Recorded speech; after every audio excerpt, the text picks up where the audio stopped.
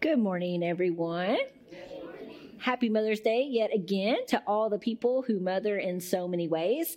So many of you mother my children, and I appreciate that. They need all the mothering they can get, so thank you for your partnership. But I'm curious if any of you moms got brought home like one of those little sheets where your kids like write down like your favorite thing and how old you are and your favorite food and all these kinds of things. They're like the cutest, right? It's always like, oh man, what does my 4-year-old see about me? So I was very pleased as I started reading the one that Sam, my 4-year-old, brought home. It said that I was 21 years old. I really appreciated that one. That was great. Let's see. What else did he say? He said, what was that? No, that wasn't me. Yeah. The funniest one was that it said that my favorite food was fish, which I do like fish, but it's his favorite thing that I order that he gets to eat off my plate is the fish. That's how that actually goes. Yeah. And so it was all very sweet. He said he loved me because I was so cute, but it also sent home the Father's Day one in advance because school was about to be out. And so I didn't have any answers that were as epic as the one he put for Jeremy for Father's Day. It said, my dad is funny when he looks in the mirror. That is a direct quote, y'all. So that was the happy Mother's Day to me. I like that one. But my mother, when I was growing up, she had in her kitchen this special china cabinet that her dad had built for her. And inside of it was her china that she had gotten at her wedding. And I was just in awe of this china. You know, I'd walk in there and I'd look at it. Sometimes I'd even like drag my chair across the floor and like stand up and like stare in.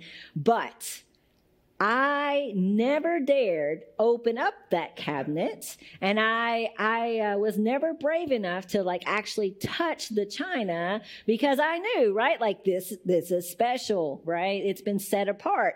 And here I was with usually like grimy hands, you know, where I'd like been outside playing basketball or riding my bike, or they'd be like covered in chalk where I'd hold my sister hostage back in our playroom and play teacher, you know, on the blackboard.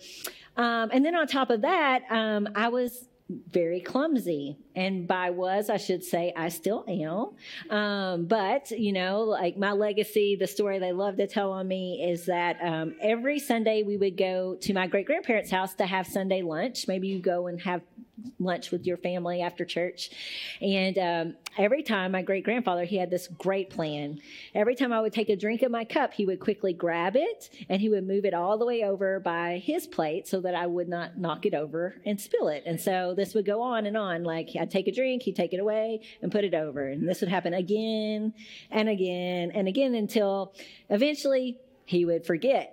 And inevitably, I would do what I always did, and I would knock over my glass, and I would flood somebody's plate or the entire floor. And he had this classic line that he said every single time with great defeat in his voice. He would say, I knew she was going to do that. I just didn't know when, right? I've heard Jeremy say the same thing because I continue this legacy today. But suffice to say, even though my mother never actually, I don't think, vocalized this, I knew that me and the china, we did not mix. We were supposed to stay separate. And maybe you can think back to your mom and maybe there was something like that for you. Did anybody have like an object that you knew, like, look, don't touch? Yeah, what was it, Eric? My mother collected clowns. Clowns! Unfortunately, I opened the cabinet and the cabinet was down. But it was stopped by a chair, and I had clowns broken off. Oh no. People are terrified of clowns are inwardly cheering for you right now, Eric. All right. I'm glad you were safe. Thank goodness for the chair. All right. Anybody else have something new that they were supposed to look but not touch? No one? Mom's elephant collection. He had, elephants. You looked at the elephants. But, yeah, so we probably had these things. Again, like we knew we were supposed to stay separate. So you can imagine my surprise when one day I walked into our kitchen and there on our table was my mother's china, all set out for us to eat. It wasn't a special day or anything. We were just having a regular meal, but my mom had decided for whatever reason that this special china was going to join us that day. And I can't really explain it in a way that makes no sense at all. Somehow my steak that day was juicier, and my mashed potatoes were creamier, and my green beans were fresher than I had ever tasted them. This special china met our ordinary table, and it was like magic. Like suddenly we were leaning in a little further, and we were laughing a little louder, and we lingered a little longer around the table. It was as if all things were right in the world in that moment. It was as if that china and our table were always supposed to go together. That dinner was just like a very tiny picture of this big concept in Jewish culture called shalom. This idea that our God is working toward peace, but not just like peace as we tend to think of it, like the absence of conflict, but rather the presence of abundance. Shalom is this picture of completeness and fullness and wholeness. It is this picture of everything coming together like God always intended. Shalom is God's picture, his dream for our world. And not only is it his dream that he is always working toward, but it is the dream that he has invited all of his people across all time to join him in making a reality right here on earth. However, in Isaiah 58 that we read earlier, God, through the prophet Isaiah, is sending a very strong, a very fired up message to his people because they seem to have forgotten this. They have lost sight of God's dream, and they have stopped living into their part of his plan to make it a reality. They were like the china staying up in the cabinet instead of bringing what they had to offer to the table of the world. They were this group of self-described righteous people. They were very proud of that. They knew how to meticulously execute all of their religious observances. They were at the temple every time the doors were open. They brought all their sacrifices. They knew all their prayers and prayed them every time they were supposed to pray them. They knew when to bow their head and stand up and sit down and kneel. They knew how to say all the proper things at all the right times. They knew when to fast, and they did it just like God commanded them. Just like the beautiful patterns on my mother's china, they displayed all these intricate patterns of being the people of God. But they were very frustrated. They were grumbling that God, he wasn't answering their prayers. They keep praying for God to bring justice to the world. And they keep praying for God to come near, but God doesn't seem to be responding to them. And so in Isaiah 58, verse 3, we have a report of their complaint. This is what they say. Why have we fasted, they say, and you have not seen it? Why have we humbled ourselves and you have not noticed? Parents, this kind of sounds like our kids a little bit, like when your kid's like 15 years old and suddenly after you've asked them all these years, they take out the trash for the first time and they come in and they're like, where's my Nobel Peace Prize, right? Or it's kind of like your kid putting a shirt in their drawer, the shirt that you bought them and the shirt that you washed and the shirt that you dried and pressed, and they actually put it in there and they're kind of like, why are you not jumping up and down and being excited, right? That's how God's people are being in this moment. They want to know where their reward is for all of their good behavior, for performing so well, but God is not impressed with them. And he has some questions for them to answer. This is Isaiah 58:5. Is this the kind of fast I have chosen? Only a day for people to humble themselves? Is it only for bowing one's head like a reed and for lying in sackcloth and ashes? Is that what you call a fast? A day acceptable to the Lord? Again, the problem is not that God's people are being unreligious. No, they're being hyper-religious, right? They are being overly correct and going through all the external religious motions. Go through the list. Fasting, check. Ashes, check. Sackcloth, check. Bowing head, check. They are putting their piety on display with the greatest of pride. But here's the problem. It's not changing anything. It's kind of like my little boys when they start fighting over whose turn it is to play the Xbox. Does anybody else have this problem in their house? They're fighting over it, and so I take it away for the 1 billionth time. And then suddenly they are so quick to perform the proper ritual. They're quick to turn to one another and say their I'm sorries. And if they're really, really laying it on thick, there might even be a hug. And man, if there's a kiss, you know that they are really working at it, right? And as they perform these rituals and they turn to me and they're like, can we have it back? Right? Yeah. But I know good and well that they are just going through the motions, that underneath the surface, they are still seething, and that they only really care about themselves. And that if I were to give it back to them, that a conflict would erupt in about 0.5 seconds. They might have performed the ritual, but no transformation has actually taken place. And in a similar way, this group of people, they were performing all the right rituals, but nothing was changing on the other side of it. True worship of God should lead to transformation, not just of us, but of the world around us. Our community should look different because we have been made different by the God that we are focusing our attention on. As we look to God and worship, our heart should begin to beat with His. We should begin to care about the kinds of things that He cares about in our world. But in essence, this group of people in Isaiah that's being addressed, they're not really taking it that far. Yeah, they're letting God maybe put the outward patterns on them, but they want to stay safe up in that cabinet. They don't want to bring what they have to offer to the table. They've gotten so concerned about looking perfectly polished and protecting themselves from any kind of pollution that they have forgotten their real purpose. And so God, through Isaiah, He spells it out for them. This is what He says. Is this not the kind of fasting I have chosen? To loose the chains of injustice and untie the cords of the yoke, to set the oppressed free and break every yoke. Is it not to share your food with the hungry and to provide the poor wanderer with shelter? When you see the naked, to clothe them and not to turn away from your own flesh and blood.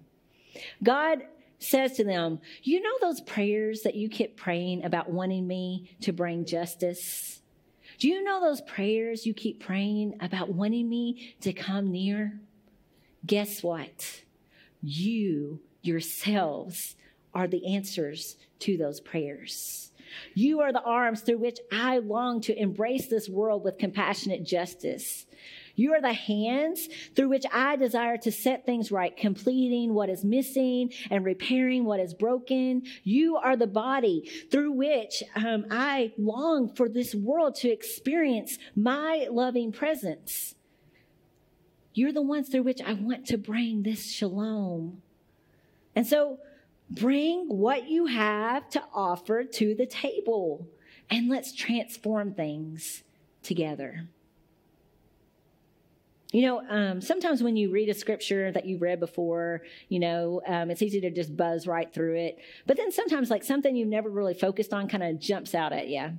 And that's what happened to me when I was studying this past week. The verse that popped out at me was verse 7. And Brian, if you don't care, he's on it. Look at him back there. He's good. It says that true fasting is to not to turn away from your own flesh and blood. And you're going through that long list, and I think usually I was just like, okay, on to the next thing, and didn't really spend a whole lot of time on that. Whenever I see that phrase, your own flesh and blood, I think about your family, your mom, your dad, your brother, your sister, because that's how we tend to use that expression. However, recently I've been rereading a book called Tattoos on the Heart by Father Gregory Boyle. And as I was reading it, it makes me wonder, like this phrase, your own flesh and blood, if it means something so much richer than that. If you're not familiar with that name, Father Gregory Boyle is a Jesuit priest. He is, just to put it out there, what he looks like. He's an older white gentleman who has spent the last 40 years of his life serving gangs in California, okay? And you look at him in groups of people and you're like, oh, this are not two things you usually see together. Usually they're separate. But he has really built strong relationships in that area and has done some work there. But he talks about this. He talks about how we as Christians spend a lot of time about serving others, talking about serving others, right? Which is great. But he talks about how that can kind of create this interesting dynamic, how it could create this separation between the service provider and the service receiver. That there can be this distance that is created with this power dynamic, with this moral discrepancy, this moral distance between us and them. But here's the deal. God's dream is for us to recognize that there is no daylight between us. God's dream is for us to recognize that all of us are kin, that all of us are flesh and blood, that we should not turn our backs on. His dream is for us to recognize that we all belong to each other. Kinship, being one with the other rather than serving the other, is the goal. It is the target that God is always moving us toward. And Father Boyle, he paints this beautiful picture of what it looks like as this begins to happen. He says, soon we imagine with God this circle of compassion. Then we imagine no one standing outside that circle, moving ourselves closer to the margins so that the margins themselves will be erased. We stand there with those whose dignity has been denied. We locate ourselves with poor and powerless and the voiceless. At the edges, we join the easily despised and the readily left out. We stand with the demonized so that the demonizing will stop. We situate ourselves right next to the disposable so that the day will come when we stop throwing people away. Kinship is what God presses us onto, always hopeful its time has come. Kinship is this realization that we were never meant to be separate. It is this realization that we were never meant to be up in the cabinet at all, that we are all supposed to bring what we have to offer to the table, giving and receiving, reclaiming what it truly means to be human, and restoring genuine community with the loving kindness that we ourselves have received from God. In 2018, our church had a chance to bring what we had to offer to the table of our community. And many of you have heard this story before, but it's part of our story. And what do we do when our family gets together? We tell our family stories over and over again, right? And so here's one of our family stories. Abraham Williams is the director of the Housing Authority, and he had come to speak to our church. And as he was there, he was asked the question, what is the greatest need in the area surrounding the Housing Authority? And he said the greatest need was a grocery store. Now, whenever Abraham said that, we had some options. On that night, we could have looked at Abraham and we said, you know what, Abraham, that sounds tough. We're going to pray for you to be able to start that grocery store. And we could have prayed over Abraham and we could have sent him back across the literal tracks in our community. And that probably, I would dare say, where none of us live, and that many of us never visit. That could have been one option. Another option could have been that we looked at Abraham and we said, isn't that terrible? And then we went back and turned back inwardly into our church, and we said, okay, we're going to not really worry about that and still try to have like the very best Bible studies and have the most excellent worship that we can offer to our community, and never given it another thought. We could have said, that sounds really hard and really messy. And, if we got involved in that, oh man, like what if we got stained or chipped or broken? And we could have just looked in the other direction. But you, the people of this congregation, you remembered that we belong to each other. And so literally the next day we started sitting down at a literal table with Abraham and his staff. And we began to listen to them because they had their finger on the pulse of what was happening in that neighborhood. And what we soon learned is that that area is was, and still is to some extent, a food desert. That people who lived there could not walk to a grocery store. On top of that problem of not having a grocery store within that area was the fact that many people did not have transportation. They didn't have a car that they could just jump in and go and pick up what they needed somewhere else. And then we have public transportation, but it's not very efficient. It takes a long time for a person to be able to go and get the bus, go get their stuff, and come back, and then they can only bring the things that they can carry in their arms. And so what many people were having to do is they were having to go to these convenience stores, at gas stations. And at the gas stations, they were having to get food that wasn't very nutritious, and they were having to pay lots of money for it. And so this was a big problem. But we began to work together around that table, and we started looking for a location for a store. And every time, you guys, we would go and we would find a place that we thought was perfect. The door wasn't just closed on us, it was like slammed in our face. There were people who really didn't want us to compete with those convenience stores, suffice to say. And so we had to get more creative. We sat down back at the table, and that is when the idea of a mobile grocery store on a retrofitted bus was born. Decided if we couldn't, get a grocery store to the people, then we would take the groceries to the people right where they were. And so all these different people brought what they had to the table. We had the people who lived in that community around that table. We were listening to their voices, and they told us what it was they wanted on that bus, and they told us when they were available, when it would be best for us to come and serve them. We had students from Western Kentucky University who came, and they made our business plan for us. We had people from the farmers market who was helping us understand how we could get fresh produce on the bus. The Bowling Green Public Schools stepped up and they donated the bus for us. And then so many of you all, so many people in our pews brought what they had to offer to the table as well. We had natural born leaders like Megan Davidson who stepped up and led the charge. We had lawyers who offered their guidance. We had graphic designers like Jason Orlando who offered their services. We had professional organizers who got on the bus and figured out how in the world we could, have all the shelving we needed to take things to the people.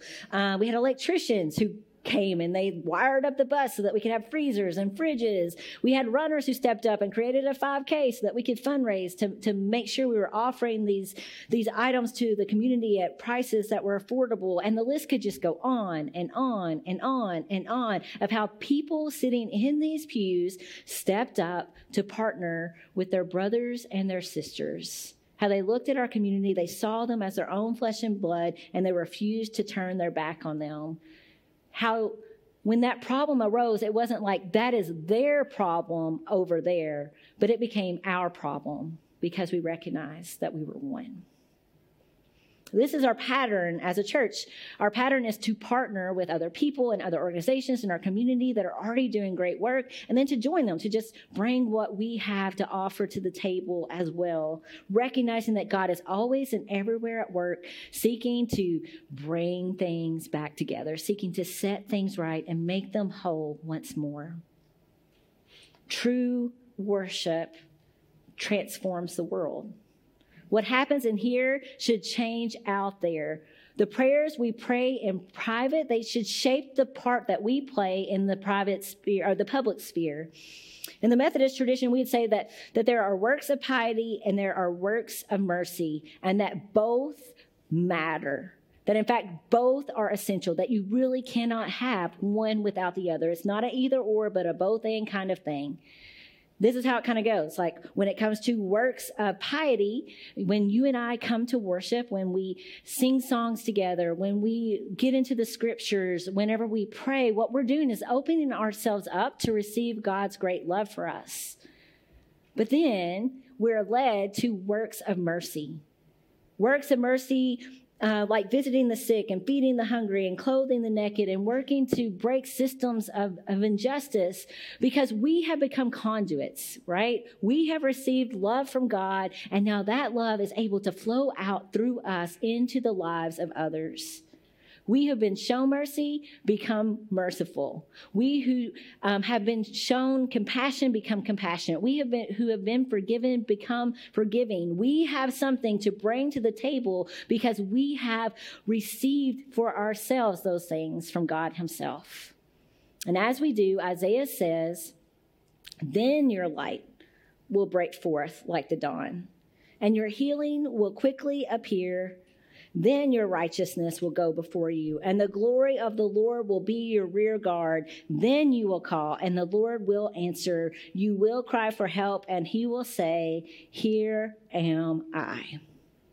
As we become about what God is about in the world, as we stand with the people he stands with, as we do the kinds of things that he does, we begin to recognize that God is with us, that he is right there at the table as well, giving us just a little taste of shalom right here in the present.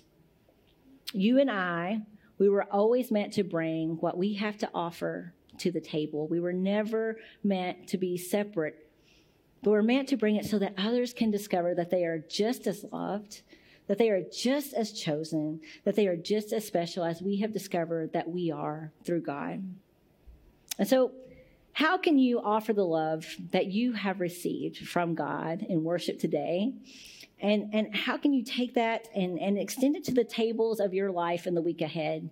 How is it that God can use you to be one of the people in our community that helps people to lean in a little further and to laugh a little louder and to linger a little longer?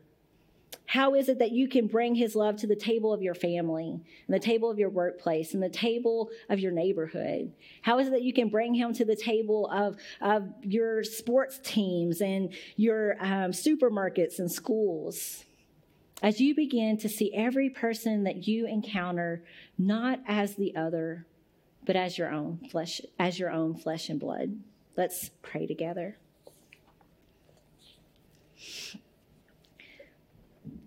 Lord God, we remember the example of Jesus, the example of the one who is willing to humble himself, who is willing to give up the glory of heaven so that he could come and become one of us and one with us. Lord God, we thank you for the way that you do love us. And we thank you for the way that you have poured out your grace into our lives so that we can give it away.